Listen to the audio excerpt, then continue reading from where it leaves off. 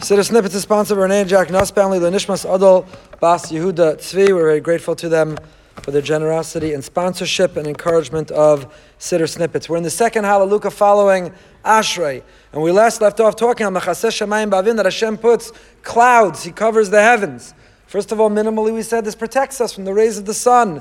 It shades man, a generic man. But moreover, it is the cycle, condensation and rain, of nourishment. It's what gives life. Hashem exclusively controls the weather, something that despite our greatest efforts we can never manipulate, will never conquer or control.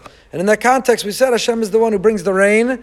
He is Matzmiach Harim Chatzir. He's the one the mountains put forth grass. And a continuation of that theme is this next pasuk.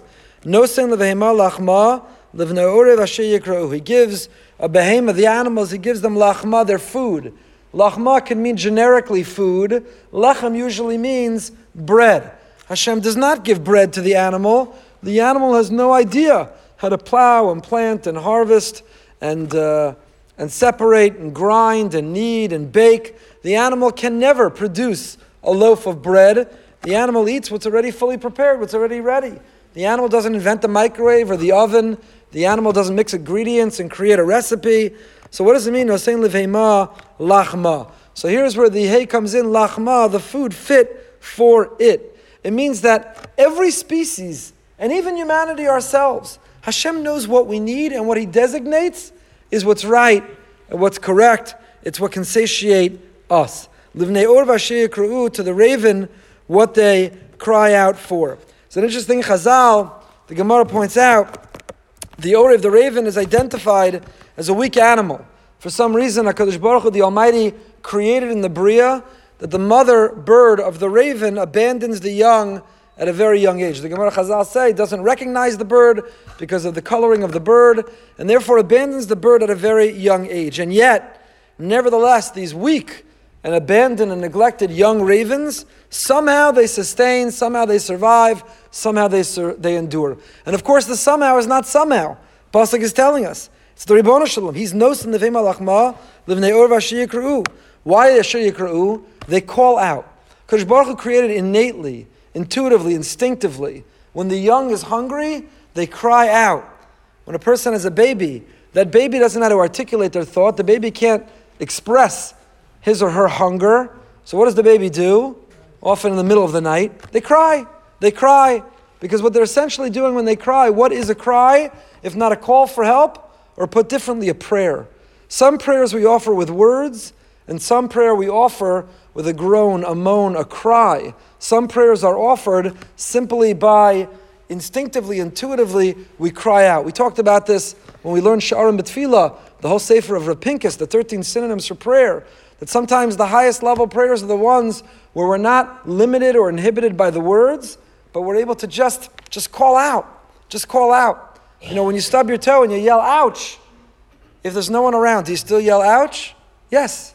Instinctively, you yell, ouch. And there, Rav Pinkus encourages us, channel that ouch into a tefillah, into a prayer.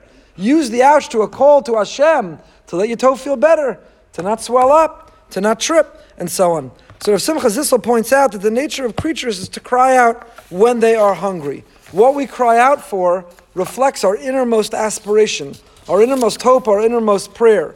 And just like these animals are designed to call out when they are hungry, do we call out when we are hungry? Not only for the food, for the material things that we want or need, but rather for the spiritual nourishment or nurturing, for that which will help us grow, not just physically, but that which helps us grow spiritually, that which elevates us. So even when they don't have words, they are designed, asher yikra'u, that they call out. What do we naturally and instinctively, what do we call out for? Where is our appetite? And when we're hungry, what do we cry out for? Now it's interesting, the pasuk says, Nosen levheima, behema is lashon yachid, is singular. And then the second half of the pasuk, David HaMelech writes, Livnei orev, asher yikra'u. Livnei orev means a brood of ravens, a group of ravens. Now it's not the singular, it's in the plural. Why did we shift from the singular to the plural? God, even the animal. It means to say, but again, even if the raven feels abandoned, if it calls out, Hashem will provide. And even we, when we feel down and out, neglected or abandoned, we're never truly abandoned because Hashem always provides, always gives what we need. So why is the animal in singular and the raven in plural? The Sefer Lachmei Toda, Tzvi Hirsch Halevi Horowitz writes the following. We know the Gemara tells us, Chazal tell us, that if a person has the same need as someone else, and you daven for the other, you're answered first. And it can't be that scheme, you're answered first, means find someone who has the same problem as you, and the way to solve your problem is to daven for the other person. It's not it can't be counterfeit. It can't be an act of fraud. It has to be genuine, and it has to be real. And that's what the Pasuk says when we say, Karov Hashem l'chol karov, God is close to all who call out to Him.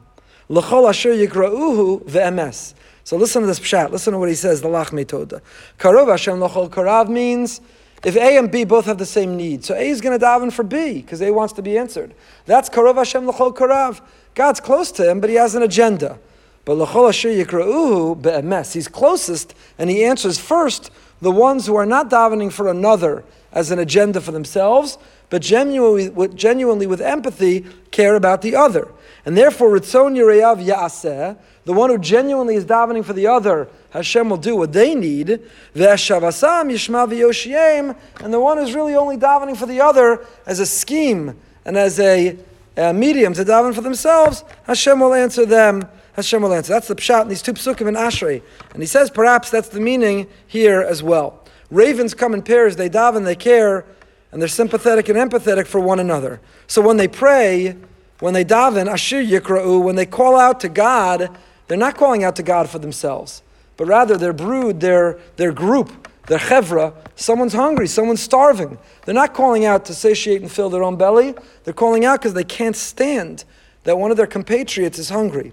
So since ravens come in units, come in groups, livnei orev, they're not only in it and out for themselves, but they care about those around them. So Asher Yikra'u, when they call out for the other and they care about the other, that's why it's formulated in the plural as a reminder to us that the most authentic form of davening is not when we only care about ourselves, but it's when we care about and we create an agenda, an itinerary about others. I'll end, I mentioned on Shabbos, and I'm very fond of mentioning, so you may have heard it from me before, that our Vayigash Elav Yehuda, is one of three. Avram Vayigash connects with God on behalf of Stom, and Yehuda approaches Yosef on behalf of Binyamin, and Eliyahu Navi, Vayigash, he steps up to defend God. And the Ramban Simon Tzadi quotes the Rokeach that the three steps we take at the beginning of the Amidah are to remind us of these three Vayigash. That as we're about to embark, and this is relevant as we're about to daven Marav and say our Shemona Esrei, it's not only about our needs, our wants, our priorities, but rather we think of the three Vayigash, the people around us that need, and we put ourselves out for them as well.